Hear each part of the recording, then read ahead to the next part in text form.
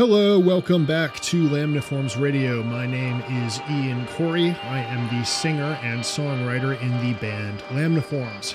Joining me today is a returning guest, Joseph Hurtado, who also produces music under the name Saint Thrilla and now under the name Young Moth. The last time Joey came on the podcast was actually the final in-person interview that I did that was released to the public before lockdown. So a lot has changed since then, to be sure. I was happy to have him back on because it's been a very eventful year plus for Joey. His brother, 303 Bam, released an album called Like It Was Nothing that really took off in the summer. And as I mentioned previously, Joey is now also releasing music under the name Young Moth that changes from his usual harder kind of trap influence style to something much more chill, much more lo-fi. Joey has also become a co-host of a podcast himself, the National Meat Treasure podcast, which sort of has a drive time radio, shooting the shit kind of vibe. Very different than this podcast, but a lot of fun if you like to listen to people just kind of winging it and having a good time. And I wanted to have Joey on to talk about all these things, especially the lo-fi music situation, because this is something that I have been watching with some interest for a while now. If you've been listening to the podcast for a while, you probably noticed that I've been sort of keeping my eye on the aesthetics of softness and chillness in music. And I thought it would be great to have Joey on and kind of dig into the culture of lo-fi beat making and how it differs from the rest of the broader hip-hop production world. I always love talking to Joey. It was great to have him back on, and I think that you'll enjoy the conversation. There's a lot of interesting stuff in this one.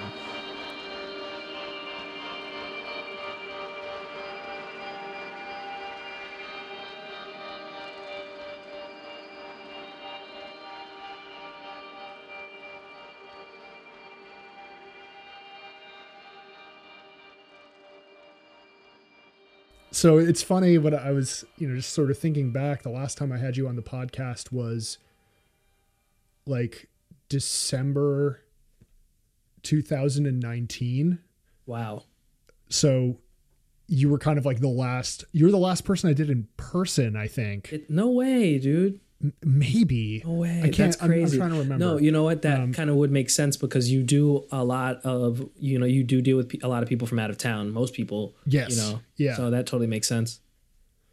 Yeah. It kind of like the format switched to that and it sort of worked out where both the people that I wanted to interview and then the only way to interview anybody was to do it remotely. So it kind of, silver lining, I suppose, but yeah. We've hung out like briefly since then, like a couple times. Yeah. Yeah. So I guess like the there's that old cliche about how like, your first album, you have your whole life to write it. And your second album, you only have like 2 years. Yeah. Yeah. And it's sort of the same thing with like the first podcast appearance. I get to ask you about your entire career up to that point. And yeah. All I have is the 2 years, but luckily it's been, I think, a pretty eventful 2 years for you. Definitely. Yeah. How have things been over the last 2 years? Oh man, things have been super weird. I've been, since we like last spoke, I've tried to do so many different things and gotten involved in so many different things, which have all been great. Especially like with, my brother's music, we were able to start really putting out like a lot more content of quality that we were happy with, to actually finally be moving in a very professional manner, to be able to really earn that title as like, I am an active musician, like I'm in the studio every week, like paying for this session, paying for these videos, going in, recording, going back in, changing things, rewriting songs. My brother especially has made like so much progress, and he's, we've seen a lot of great strides in our career in the past 2 years, which is fucking dope. And it's been the same with me as a producer. I started finally putting more stuff out, just like through YouTube and things like that. That's been dope. But I've mostly been concentrating on like, the work with my brother, and that's where like a lot of the magic is like really happening. And that stuff translate over to like my personal like progress as a producer with different things that I'm trying to like, release and so on and so forth, which is pretty fun. Yeah. Yeah. It's interesting. I've been talking to a lot of the people that I've had on the podcast have been more in the sort of like band world or in the world that is more reliant on like touring and stuff like that. And it seems, so a lot of the people that I've had on have been talking about how COVID has like affected that part of the music industry, but I haven't had too many people on that work specifically kind of on the back end the way that you do. So I'd be really interested in hearing your perspective on how COVID and lockdown and all of that stuff affected the like music production world rather than like the live music world. Yeah. Yeah. I mean, I feel like a lot of music producers are introverts. So this gave just a lot of people that leeway to be like, hey, look, I'm not allowed to go outside or do anything but be at my computer, in the studio, at my desk, or, so on and so forth. And it put a lot of, I feel like it helped solidify the concept that, it can totally be a legitimate career to make money and provide for yourself being a musician from home by like selling beats or sound packs or whatever, doing different kinds of social media content. So I feel like the whole like quarantine pandemic, just the whole COVID-19, like the pandemic in general, I feel like forced people to kind of step up to the plate, being that it's like, look, now I have no excuse, people are quitting their jobs outside. Like I have to start, like trying to sell these beats or, put out this music that for people to listen to. I don't know. Yeah. And at least that's how I feel like for me. Right. Yeah. I mean, I feel like you were kind of a bit ahead of the curve in terms of you were already advancing your like social media promotion game. Like we talked a lot about like the Saint Sundays thing the last time you were on. Oh yeah. And like that kind of like steady stream of content was already something that was part of your practice. But were there any other particular parts of whether it be something that you did personally to like work on your art or something in the promotional angle that you really like honed in and wanted to improve on during that sort of period where, as you mentioned, everyone kind of had to really like hunker down and step their game up to some degree? I mean, I don't know. It's kind of tough to think because I kind of took that time as like, okay, this is like a development period, like for everyone. So, I mean, I definitely tried to do my best to just own my craft as a musician and just try to like get better, with different, like being able to utilize like different kinds of production techniques and kind of just like, trying to stay sharp. I definitely like, kind of try to like, I don't know, just play more music. But I feel like I didn't really take as much advantage of the pandemic as like I should have, because some people really like made some astronomical gains. But like I said, I was just kind of trying to develop during the time.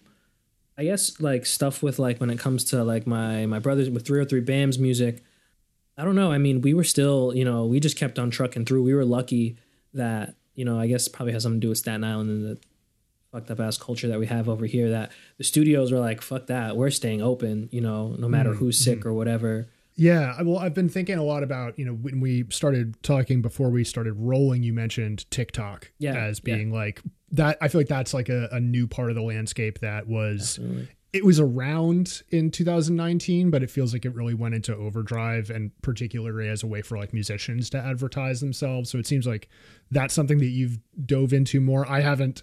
I still have the like I'm too old for this hang up with it, which is maybe like a me problem. But what's been your experience?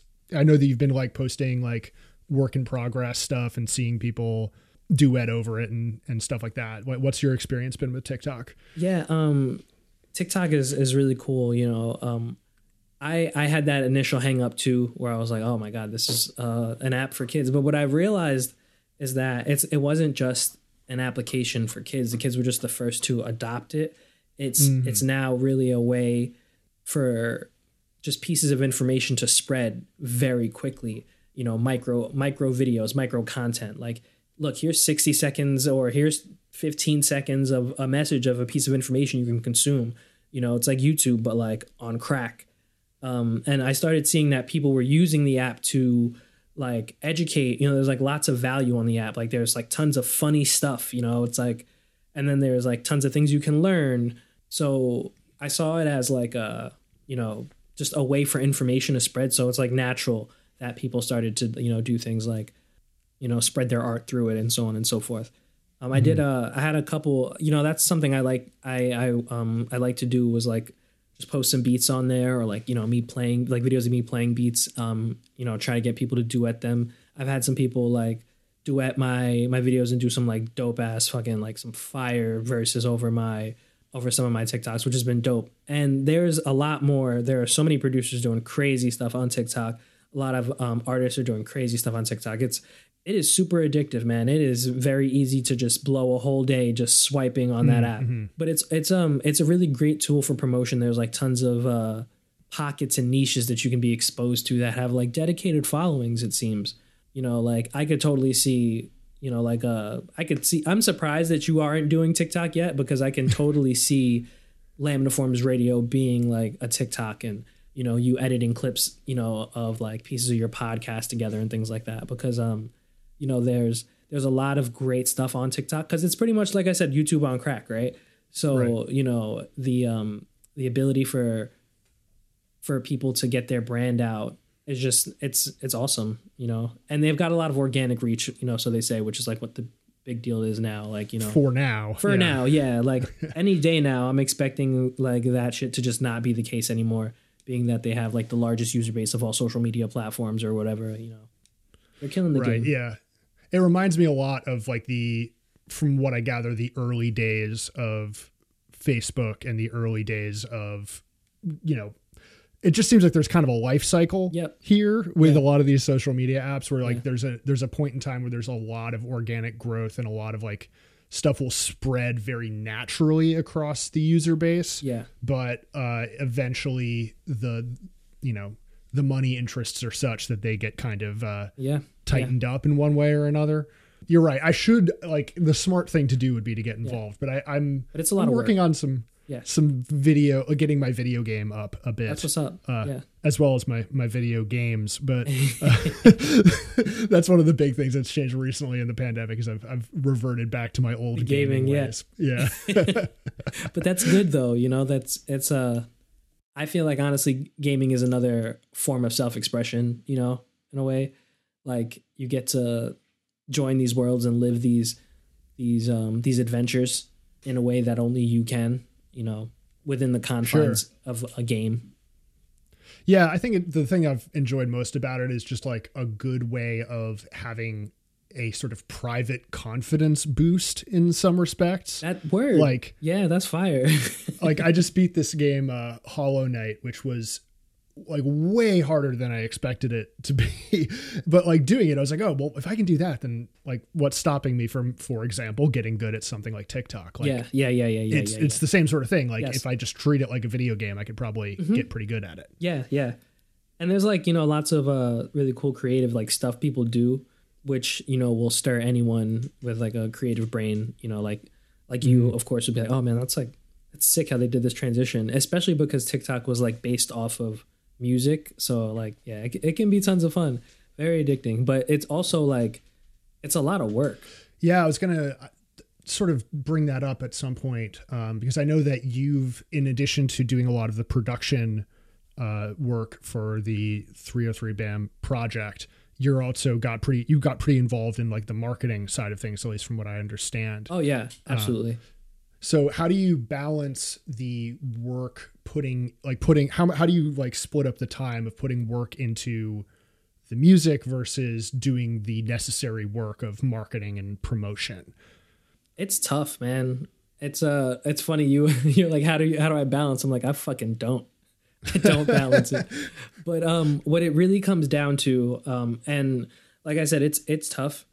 And what I am trying to do, I can't say striving yet because I need to improve, but I'm getting there. What I've been doing is to take the format of everything that has been taught to us in our lives, like work and school. You know, we've been brought up on these schedules. It's like, well, okay, I have these different tasks I need to get done. Let's write a schedule down. You know, let's pretend I start my day at 10 o'clock. Let's spend the first 2 hours of my day assessing what I have to do.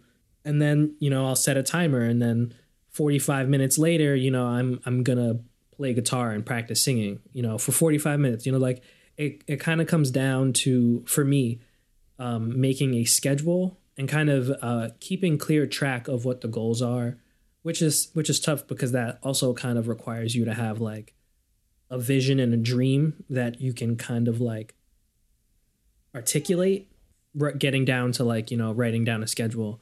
But like having that overall goal that you can articulate, it is tough, you know, because it's like, it's very hard. Even from day to day, I struggle thinking about like, you know, what is success for me? You know, what am I working on today? Am I working on like some of my like lo-fi stuff today? Am I working on just making beats? Am I working on making beats for BAM? Am I working on making TikTok? It is tough. Like, you know, do I want to make money this way? Do I want to make money that way? Can I commit the resources? But it really comes down, I guess, to discipline and like I said, being organized. Organization is key. Mm-hmm. Yeah, I noticed you posted on your Twitter a while back this like spreadsheet that you use to keep track of all of the like projects that you're working on in terms of like different beats and whatnot. How recently did you start doing that kind of detailed organization for your workflow? So I want to say that was it's been like, I guess 30 days. No, probably about 2 months. 2 months ago, I started that because, you know, I finally decided that I wanted to start a YouTube channel for my beats. And, you know, what that requires is consistency. So like, you got to be, you know, at least what all of these people who do these tutorials on how to, you know, do this stuff, they say you have to be consistent by like, you know, having a strict schedule on like when you post, you know, like you have to post like every day or at least 3 times a week and stuff like that. And I had, you know, of course, just a catalog and amassed a massive amount of beats. And I was like, okay, if I set this up, I could have all these things, you know, like posting every day for like a month straight and not have to even make any more. Like, that's great. I should get started with this. But doing that with the goal being to sell them, you know, I had to like go back to every session and say, all right, let me get all the necessary files that I need and post it on the marketplace website store, so on and so forth.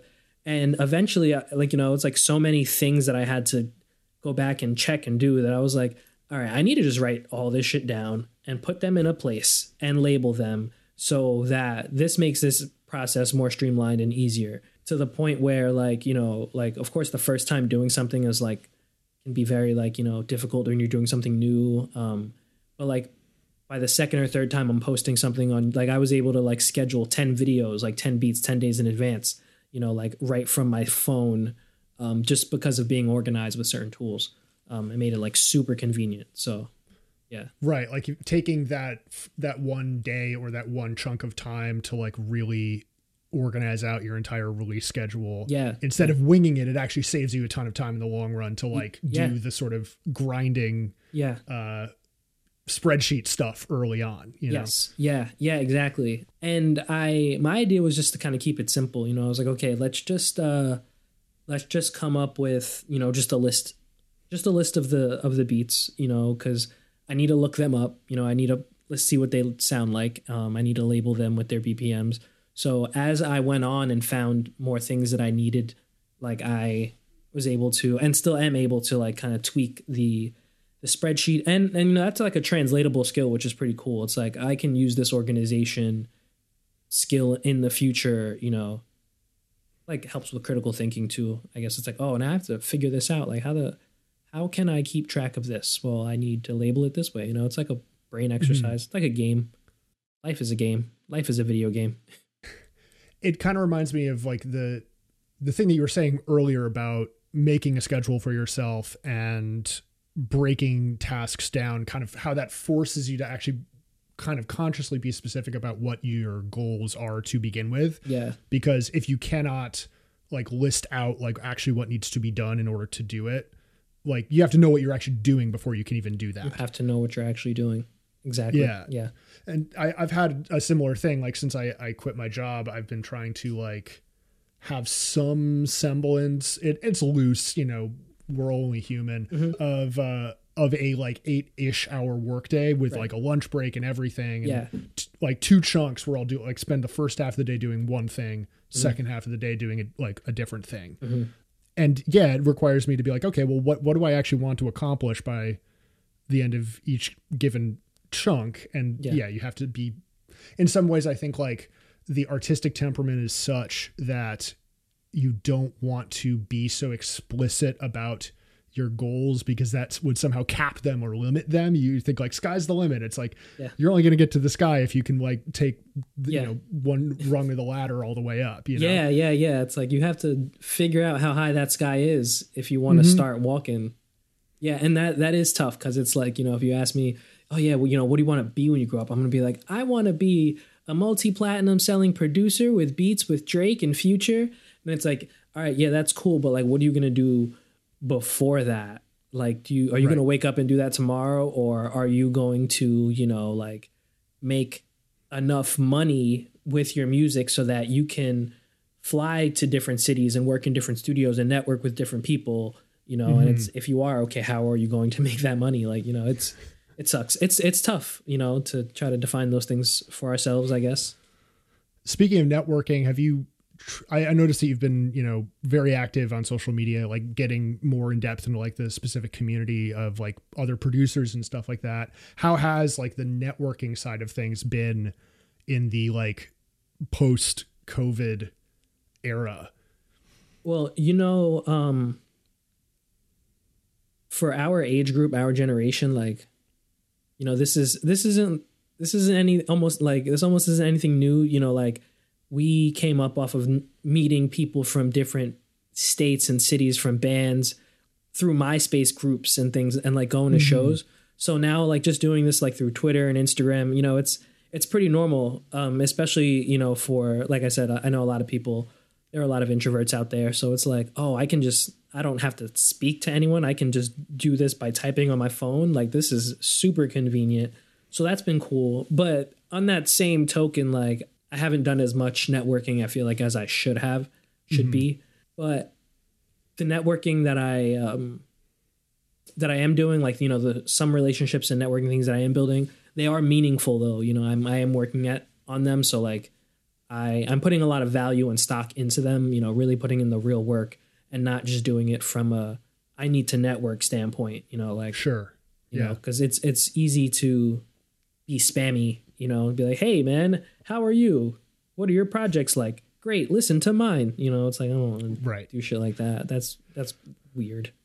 Right. People sniff it out pretty quickly. Yeah. Like anytime that someone has done that, I'm sure either to you or in my experience, when like someone just hits me up with that kind of messaging, it's like, yeah. This is weird. Like, buy me dinner first, you know? Like, Like, and you know, it's actually like a couple times this week I got DMs, just people check out my stuff in the message, and it's like, and I'm no one important, but it's like there's no way I'm gonna click on that.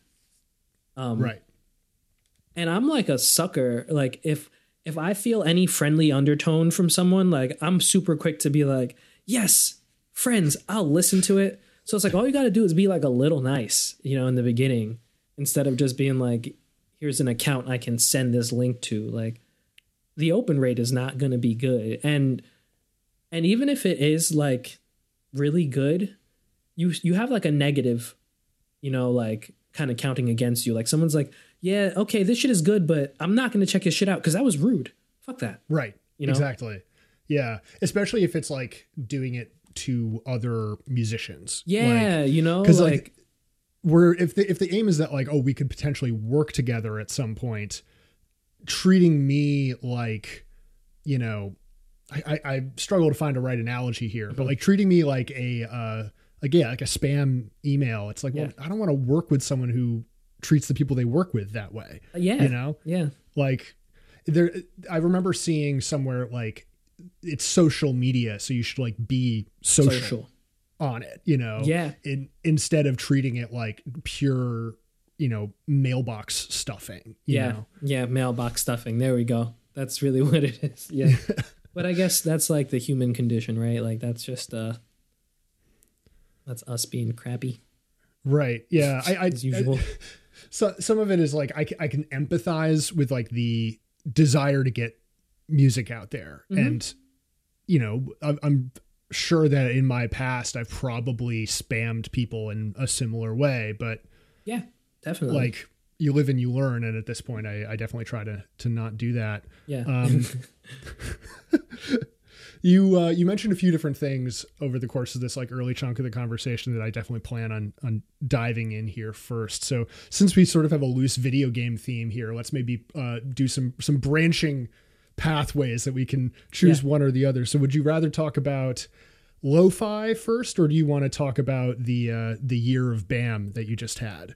I guess we could talk about lo-fi first. Yeah, let's do that. That works. Yeah, that's a nice low energy, easy way to ease into easy way to ease into things. Yeah. So you've got, as of the time of this podcast recording, an EP coming out next week. I think by the time this episode drops, it'll come out the next day. Yeah. I don't know if I assumed it was an EP. Perhaps it's an album, or it's actually just a single. It's just a single. Cool. Yeah. It's just a single. Excellent. But so you've got a new moniker. You've got like a new whole other wing, no pun intended, of your beat making called Young Moth. Facts, which is all for your lo-fi stuff. When did you start making that stuff? How did you get into lo-fi? Like why did this new version of yourself come about? Well, Young Moth is a concept that existed for a long time now. Like Young Moth was an artist name that I came up with for myself that I knew at some point was going to be something. I was like, when I start doing some of my solo stuff, there's going to be a Young Moth. And at first that was like singing and kind of rapping. And now I'm like, okay, I'm doing lo-fi with Young Moth. And I think eventually it will lead to some sort of singing and rapping eventually. It always just comes back to that for some reason. But how did I don't even remember where I first heard some lo-fi hip hop. Like it was definitely on YouTube, but I don't remember what the situation was. I don't know. It was dope. And I was like, oh, this is super relaxing, to like sleep to it and for just have it in the background for whatever. And then I heard like my roommate playing some of it at some point, and I was like, this is a thing. And then so I started to kind of like dive into it more.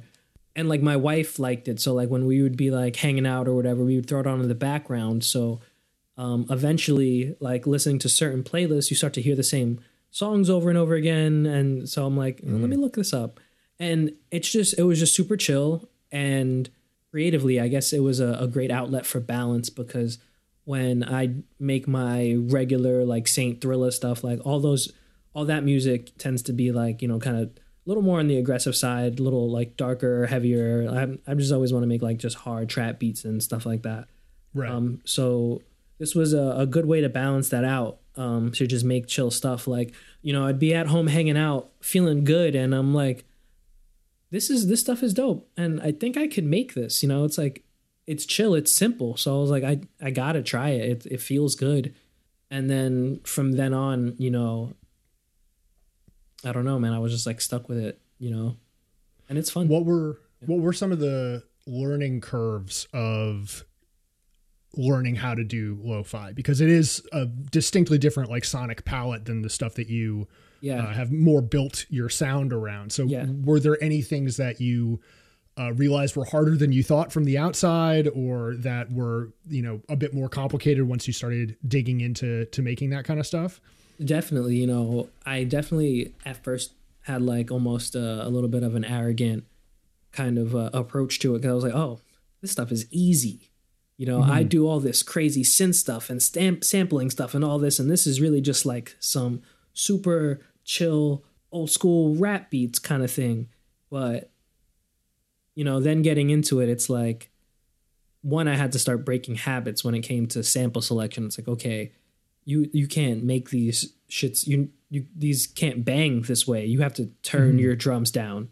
Then you hop on the keys or whatever, and it's like, all right, yeah, I'm just going to play a couple chords and layer it with this. And it's like, well, that doesn't sound nearly as interesting as this guy's over here or this guy, and I'm not getting the same feel as this other stuff, you know. And comparing yourself to things is, you know, of course can be bad, but also it's how we, you know, it's the litmus test for, are we doing what we say we're doing, what we want to do, you know.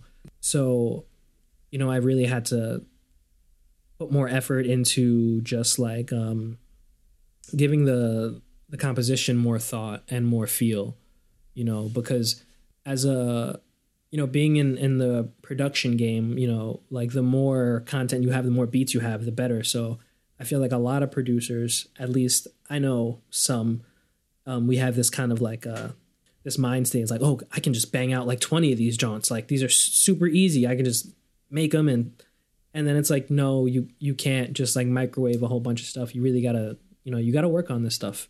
And just because it's simple and it's super chill doesn't mean that, you know, it doesn't deserve the love and attention that it deserves. So that was like something that I had to kind of break myself through.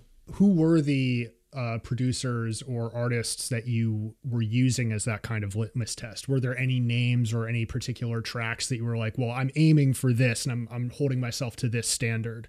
Definitely. There's like a few, you know, there's like Sleeper Man. There's this one dude that I really like. His name is Mondo Loops. And this was an interesting thing. Like this whole world of lo-fi was like interesting because it's like this whole music industry that I didn't realize existed. There are a lot of these producers who have like tons of listeners who just make these super chill beats that, you know, you can have on in the background. Like there's so many of them who make so much dope stuff. And it's like, I had no idea. This one guy, Mondo Loops, like it was weird because we've always talked about like, you know, making music about music being, you know, of course, corny, you know, like, like music is your personality. So he had the name, like the word loops in his name, which was like, okay, this is you, this is what you do. You're a beat maker. You're saying that you're a beat maker. That's what you do.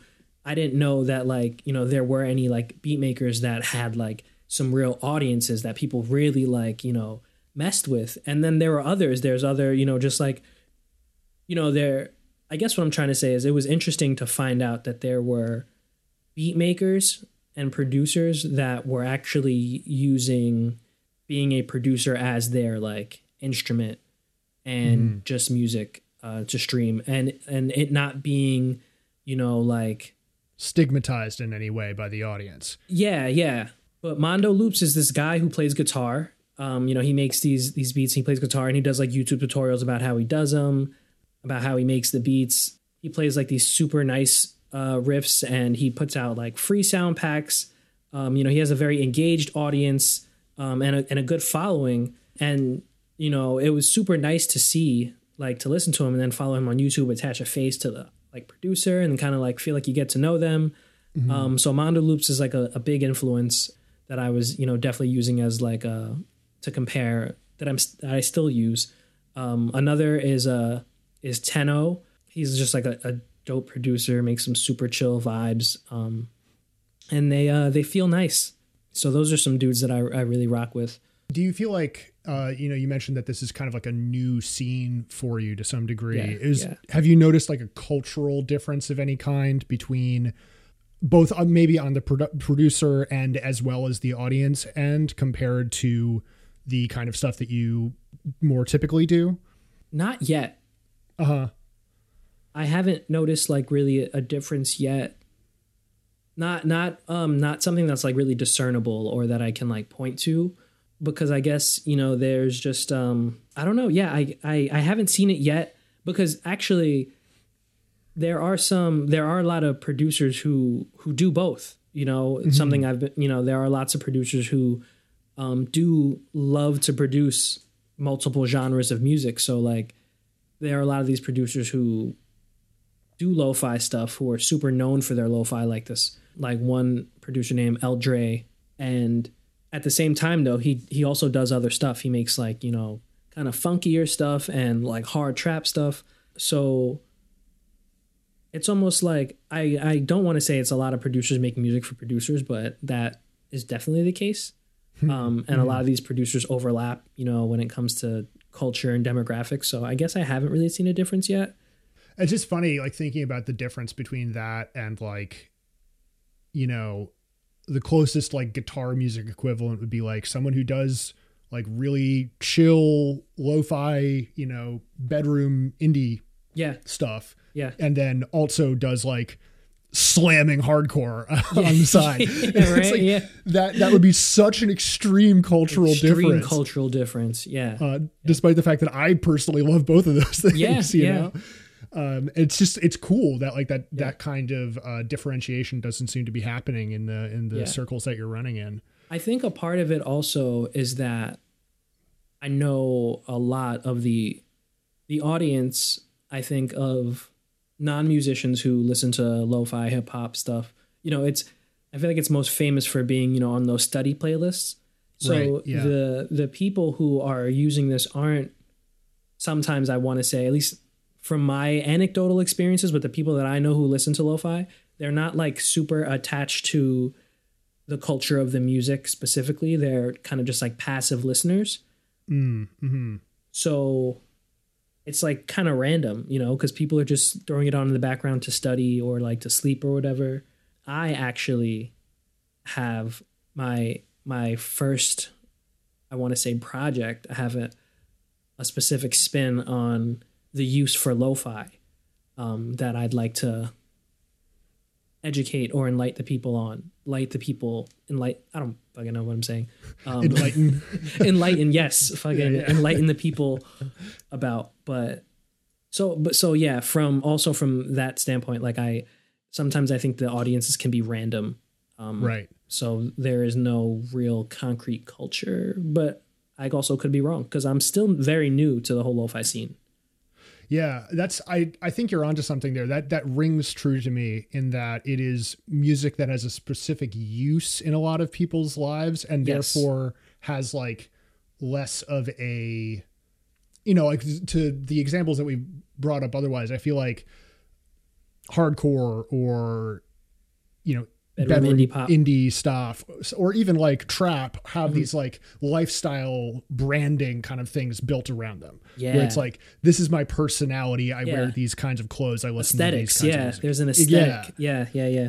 Whereas lo-fi is specifically in the way that you're talking about it in these kinds of like algorithmic, these playlists, this sort of background stuff. It's deliberately not about having a lifestyle. Right.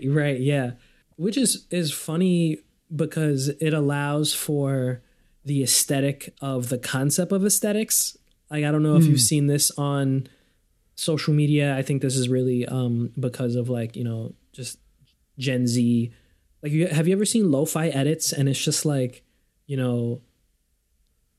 these edits where it could have some lo-fi music in the background and it's just like a montage and like video edits of, someone like a young couple or things looking kind of romantic and kind of chill and deep. Or it might be a pop star, like a K-pop star, like from BTS. And there's like, and it's like hashtag aesthetics, like the aesthetic of aesthetic. Like, right. Yeah. I don't know. It's the vibification of things. Vibification. That's amazing. Like the whole point is that it has a vibe, whether or not you can accurately describe what that vibe is. Yeah. It's interesting because I feel like it's sort of an outgrowth of that. There's the moment where everyone was making like slowed down remixes or like reverbed remixes of older 80s stuff. And it was like trying to capture this specific sort of blend of different internet related aesthetics, like old anime, but like throw like a purple filter over it and make it look like it's on a CRTV. Yeah, and then have like George Michael slowed down over it, Yeah, dead ass. Exactly. So I was going to ask, like, it seems like there's a lot of like water imagery and these sort of like sunsets and all of that kind of stuff that you throw over your lo-fi beats, at least on Instagram. Given the sort of like ambiguous nature of the lo-fi vibe, how did you settle on that kind of stuff as like the way that you wanted to visually tag the music? Some of some of those things were, like kind of just like a inspiration from like the things around me, like where I work, there's this super clear view of like the wetlands. So there's always like this kind of beautiful sunset thing that happens. And sometimes, my mind will be floating at work and I'll just be staring out the window and, it like kind of puts these pictures in my head.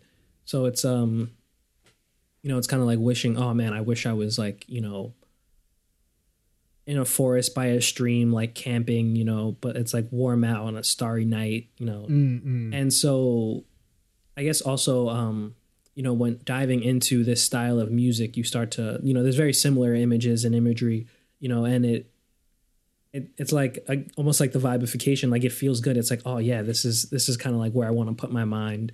But again, there are some like real world influences, specifically I have one track that I will put out very soon also. It's called Sora, Sora, and it's like a fake acronym for Sunset Over Richmond Avenue, which is like where my job is and where I see the sun and where it sets. I remember literally saying like, oh man, it's like there's always a beautiful sunset over Richmond Avenue. And then I was talking to a coworker and I was like, I'm gonna name a song that.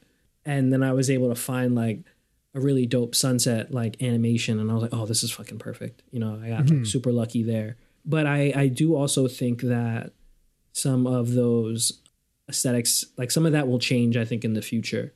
A big part, I think, of lo-fi is the imagery. There's a ton of like animation, almost anime style imagery associated with it, and I think it would be really cool to have my own spin on something like that or do something completely different. I definitely want to express myself in some way, especially like now that I'm working on, I guess I could say a full length, project. I don't know what full length is these days, especially like lo-fi albums tend to be like sometimes 15 to 23 minutes, like, right. So I don't know what to call what, but I am looking to put together, somewhat more of a longer form body of work.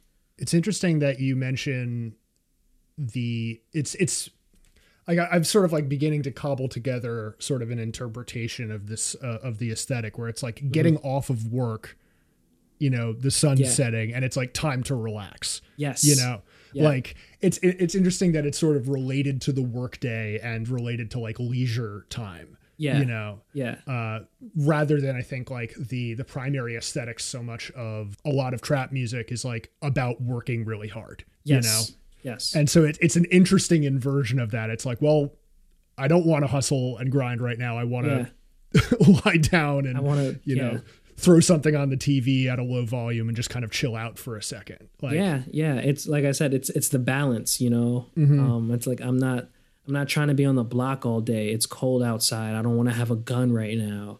I just want to drink some hot cocoa, and right. Yeah, exactly. You mentioned, you kind of teased that you wanted to have a new specific thing associated with lo-fi that is not just like studying. Yes. Is that something that you're willing to talk about in explicit terms, or is that Absolutely. To be revealed at a later date? Okay, cool. It's funny, like, something that something I realized about puns is that like some people are good at coming up with them, but the way they end up always kind of manifesting themselves in the perfect areas is insane, because you said in explicit terms, and I'm like, yes, actually, like my concept is lo-fi beats to fuck to. Like, oh, of course. And not to put my romantic life with my wife out there, but clearly it's easy to figure out like where that concept comes from. But it being something that like, I thought of, I was like, oh man, this is like, I wonder if anyone else like does this or realizes this, because it's like this stuff is super chill and it can be romantic, and right. It a lot of times like a lot of lo-fi, like stuff by like Mondo Loops, he plays guitar, he plays really pretty stuff on guitar, and it sounds like super romantic a lot of times and super chill, and it's like this is perfect to be in like a sensual nighttime session with a significant other or partner or whatever. And no one has capitalized on that. So I'm like, nah, I just gotta go for it, bro. This is my fucking lane right here. Like I just gotta do it. But yeah, I'm struggling to come up with a kind of title for it because I don't want to have an expletive in the title. Like that's just corny and frustrating, you know? It's really interesting because this both kind of like conflicts with I think a lot of the branding around lo-fi being like to study to. That almost like inherently implies a certain kind of like lonely, isolated, asocial behavior to a lot of lo-fi music. Whereas like obviously what you're describing is the opposite of that. Yes. You know, not solitary. But it does also kind of connect lo-fi music with like smooth jazz or like soft rock and like these other older forms of like chill out or like romantic music that kind of feed right in. It makes total sense that this would be like this generation's version of that kind of stuff. Not just, you know, I know not everyone likes the Kenny G comparison. So right. The Kenny G's dope though. But yeah. And you know, it's awesome that you mentioned, you know, like the smooth jazz because lo-fi is like super jazz influenced. You know, you're going through like the hashtags or like the genre tags of a lot of these artists.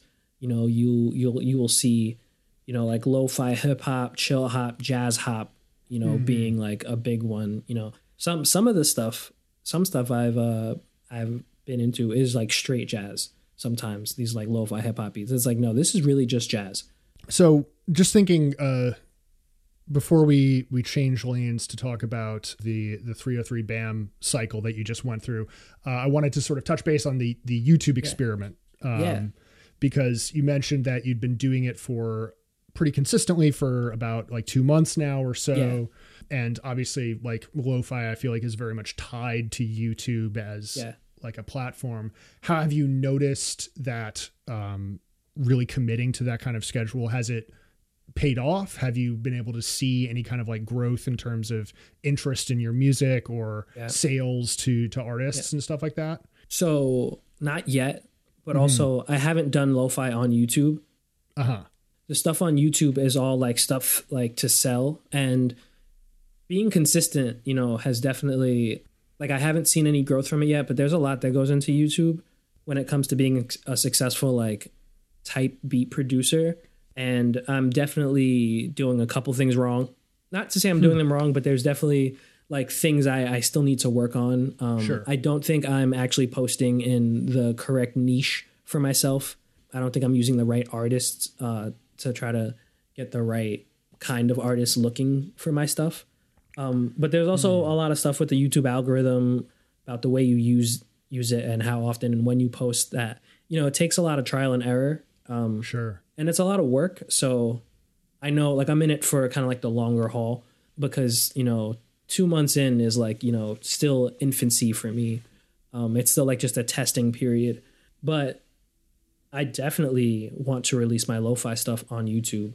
That would be a different kind of YouTube grind. I'd be advertising a different product because this wouldn't be just singular beats that I'm trying to get people to like listen to and write rhymes to and then buy. This would actually be trying to just get people to listen to it. So I'd be able to advertise it in a different way. Like, you know, not just like, hey, rappers, is anyone looking to buy some music? This could be everyone, all of my friends who are into this stuff. Look, I put this out, you know, this is a piece of music that I can show people, which will be great.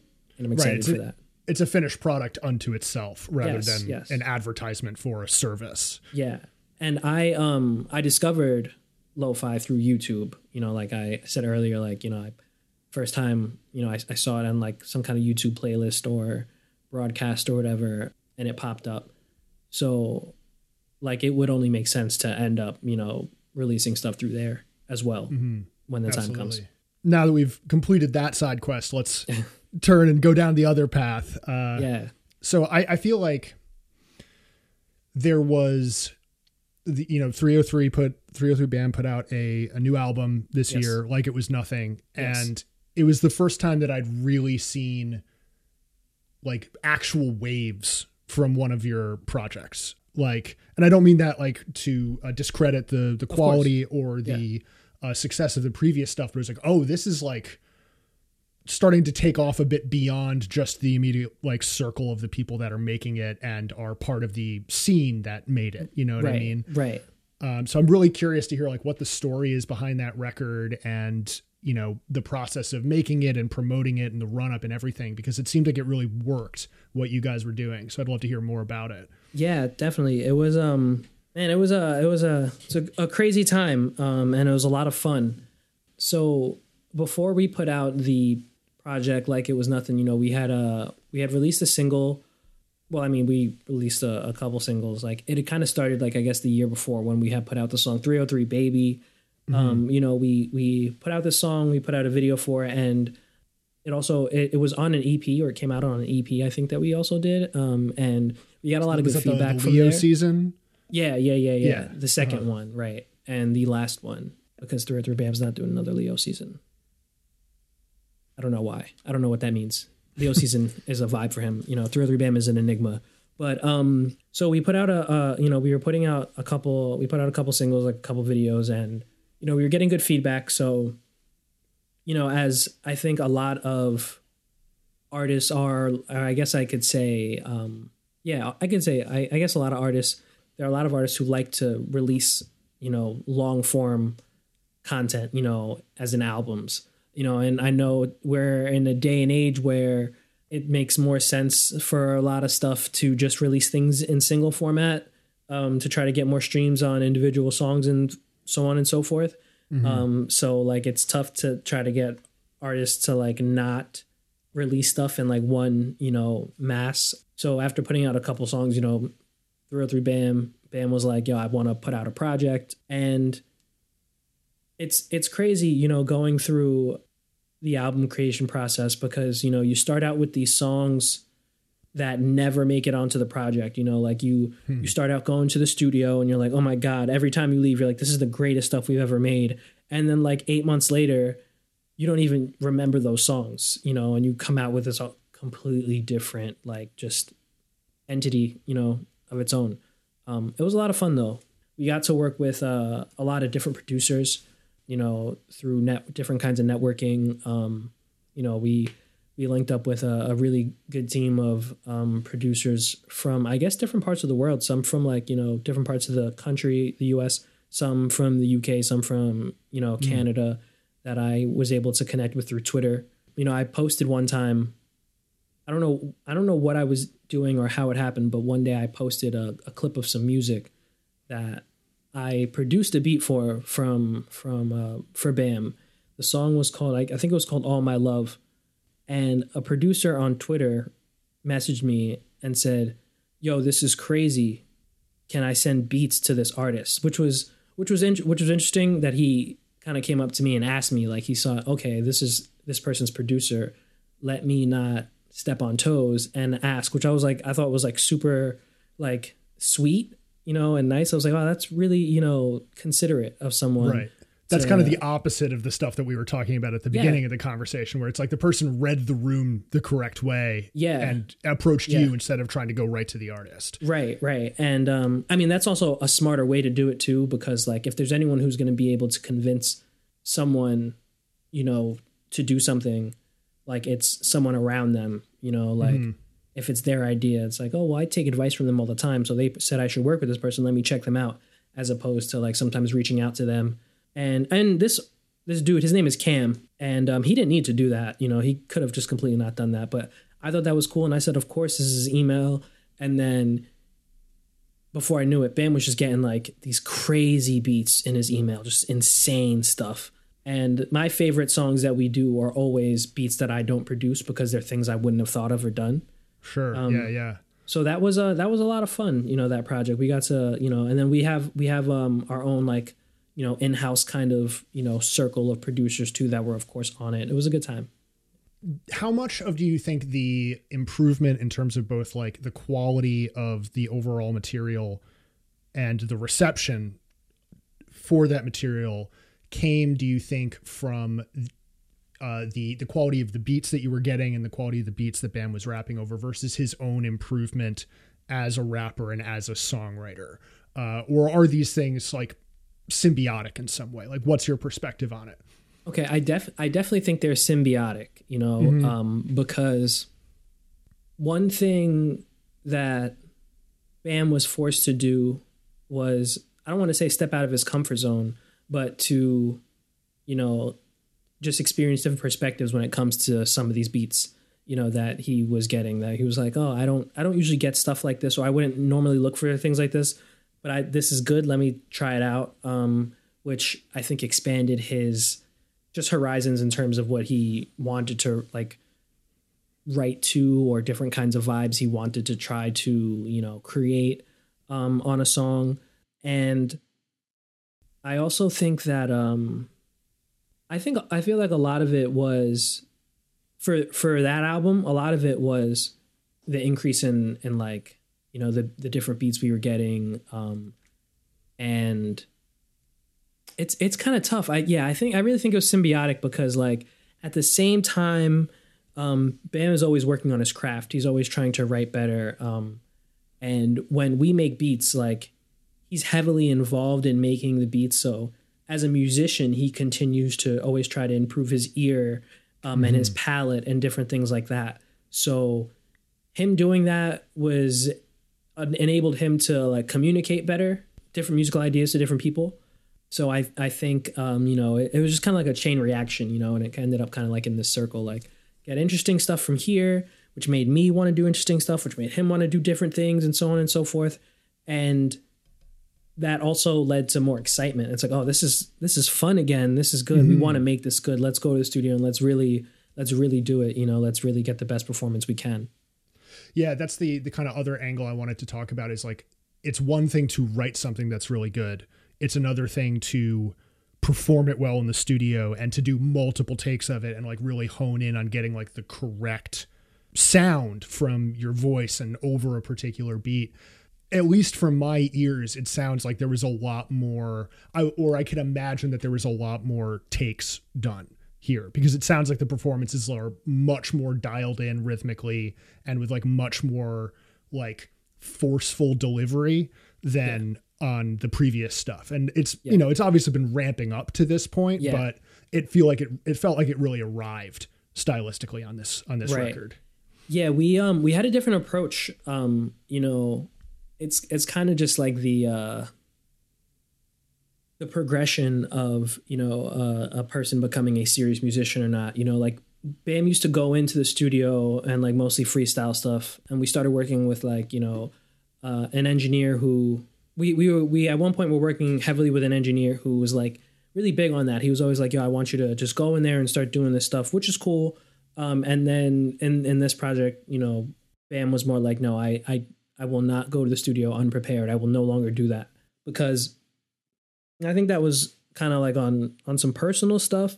You know, you have these, like the studio is always like ends up being kind of like a hangout spot for a lot of occasions. And, you know, as an artist, you're kind of putting on this show for all these people. And eventually, you know, like there ends up being a lot of pressure, and you're actually trying to create something that means something to you or that you want to be good.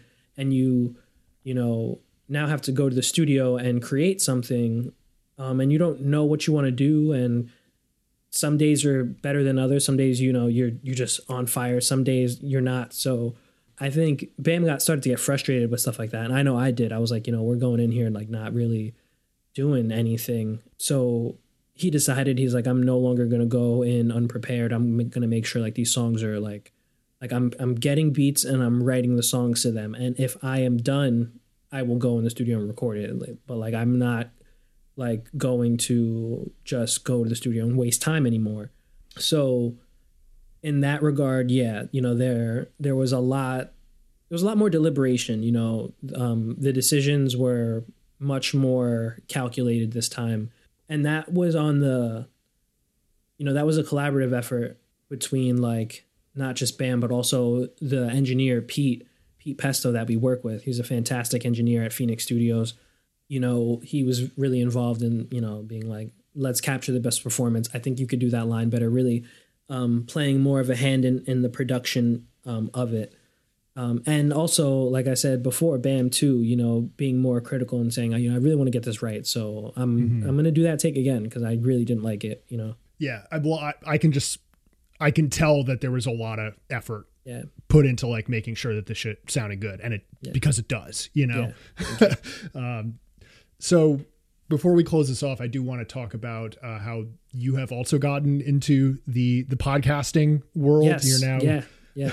you know, a podcast producer as well as a music producer. So, you know, we have that connection as well now. Yeah. How did you end up, you know, producing and editing the National Meat Treasure podcast? Like what's the story behind all that? So, it's funny. Things always kind of come full circle. Christian and Justin, are two friends of mine from going to shows, you know, so they had this podcast that they started and they wanted some help. And they were like, yo, you know, Joey, you know, can you, you know, help us produce this? Maybe, you know, edit some of the audio. I was like, absolutely. Yeah, I can totally do it. And then what ended up happening was like, you know, I had no experience as a podcast producer. You know, I started researching the role and what a podcast producer does. And they didn't really need me for a lot of these things. And then we did this one episode where, you know, like I edited like a couple episodes, and then one episode, you know, I went on video with them, and there's supposed to be like a producer setting where like the producer doesn't get recorded, and it did, and it was kind of like funny for some reason. Christian and Justin thought it was funny, and they were like, okay, we don't need you as a producer anymore. We just want you to be on, like, we just want you to be our third co-host. So that's how that started. And it's been a wild ride. It's a lot of fun. We're just three guys shooting the shit. Why it's called National Meat Treasure is like just some weird inside joke between Christian and Justin. Like it's like a super random podcast, you know, but it's a lot of fun. Yeah, it's a very different format than this podcast, where like what you said about like shooting the shit is absolutely like in the lineage of that kind of thing. There's a bit of like early morning drive-in radio kind of energy to it, where it's just like people with very large personalities just kind of winging it. Yeah. Yes. How much of any sort of like theme or like specific topics that you want to hit do you guys have in advance, or are you just like truly going in cold and, you know, seeing what comes out?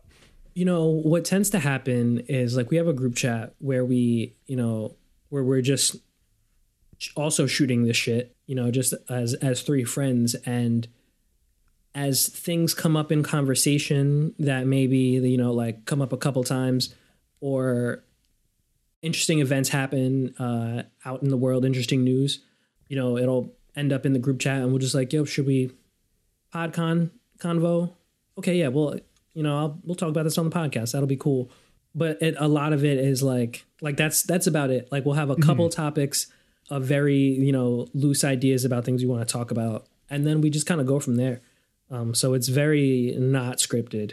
It's very, very loose format. And then sometimes we have guests on, which we also like don't have a necessarily like a format for, you know, it's like we want to have people who do stuff on our pod. You know, we had a friend of ours, his name is CPA. He's an independent wrestler. We recently had another friend of ours who's a chef and like a beer review. He has a TikTok where he does beer reviews called Beer Time. Our friend Abe, he's hilarious. You know, we did an interview with a local filmmakers, a local filmmaking group, Manderville Media. Recently also, you know, we're looking to have more hosts. I would actually love to have you on if you'd be down to shoot the shit with us and, you know, talk about all the different things that you do.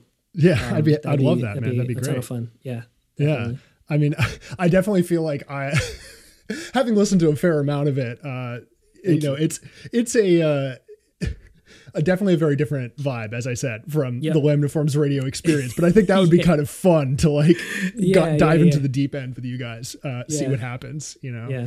Where do you see that podcast going? Where do you want to take it? Like do you have any like larger goals, or is it just kind of like a for fun, you know, way to keep up with friends kind of thing? Yeah. Personally, you know, I look at it as just a for fun thing, but I know we do have the potential, and as an organization and as a group, we definitely do, want larger goals. The thing is, for me, I don't know what those things are. Sure. Because we're mostly like a podcast about nothing, and which I guess almost puts us into the comedy genre in some respects. And I'm not a comedian in any sort of way, so I don't know what people who just have personalities and talk, where that ends up becoming something big, but it does all the time. So yeah. I mean, you can see plenty of examples of, dudes BSing their way into all sorts of high profile gigs through podcasting. So I know we'll go far. The sky's the limit, I suppose. And I guess, should we even still be saying the sky's the limit? We've been traveling outside of Earth for so long. Yeah. Clearly the sky is not the limit. The sky's never been the limit, at least since the 60s, bro. Yeah, not at no point in our lives was the sky the limit. Exactly. Yeah. See, they've been trying to hold us down, man. They've been convincing us otherwise, while showing us the truth. It's insane. Yeah, keep your third eye open, Yeah, no, but the other thing I've noticed is you guys do the live video component. Yes. How did you guys settle on doing that? What's the experience doing that like? Because these are, the podcasts that I do are audio only, very insular. I've looked like absolute shit doing this podcast, doing it in my boxers, that kind of thing. But you guys have the pressure to be on camera and kind of live the entire time. What's that experience like? It's crazy. I've always been camera shy, but not camera shy. I've never felt photogenic. So every time we have to do a podcast, I'm just like, oh shit, people are going to see me. Okay. I gotta clean this up. I gotta move this. I gotta turn the light on. It's nuts, but it's also fun because with today's kind of main form of, I can't say main forms of media.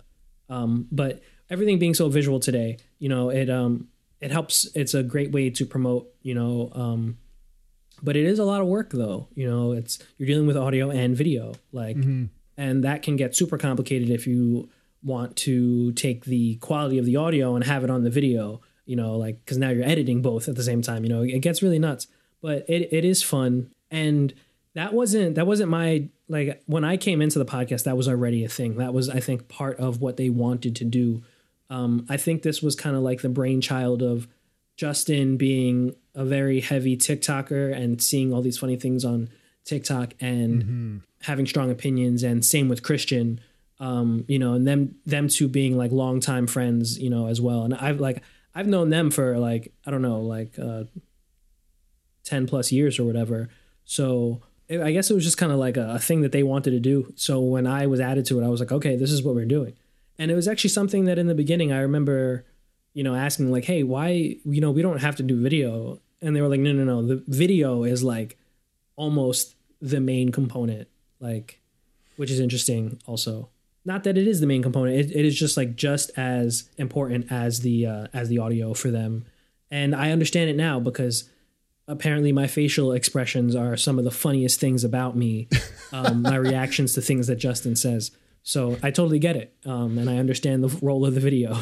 Right. It also, I've noticed there's this one basketball podcast that I listen to that has they do it live on YouTube and then they put the audio up separately. Yeah. And it is these almost two distinct audiences. There are the people that watch it live versus the people that listen to it at a later time. So you're kind of almost doubling your audience size by having these two potential ways to catch people. Yes. Yeah. Yeah. I never even thought of it that way, but that totally makes sense because there are some things there are podcasts that I listen to that also do YouTube stuff that I don't watch, and vice versa, and it's kind of weird for me if there's something that I watch, I don't know if I want to listen to it, just listen to it. It's I was attracted by the visual aspect of it. Will I still like the audio? I'm sure I will. I love the content, but do I want that? I don't know. I don't know. Yeah. Never thought about that before. It makes you listen to it differently. Certainly. Yes. I've just had, I've gotten really into this guy, Tim Rogers, who does like these like video game reviews lately. And I've ended up kind of having the YouTube video like playing in my pocket while I'm like, as if it was a podcast, you know? But then that I also me all the time.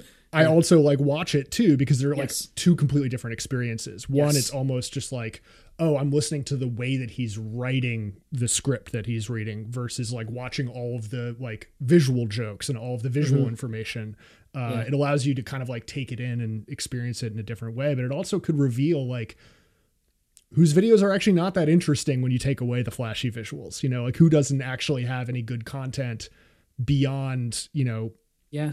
some sort of visual component, or vice versa. You know, it's Right.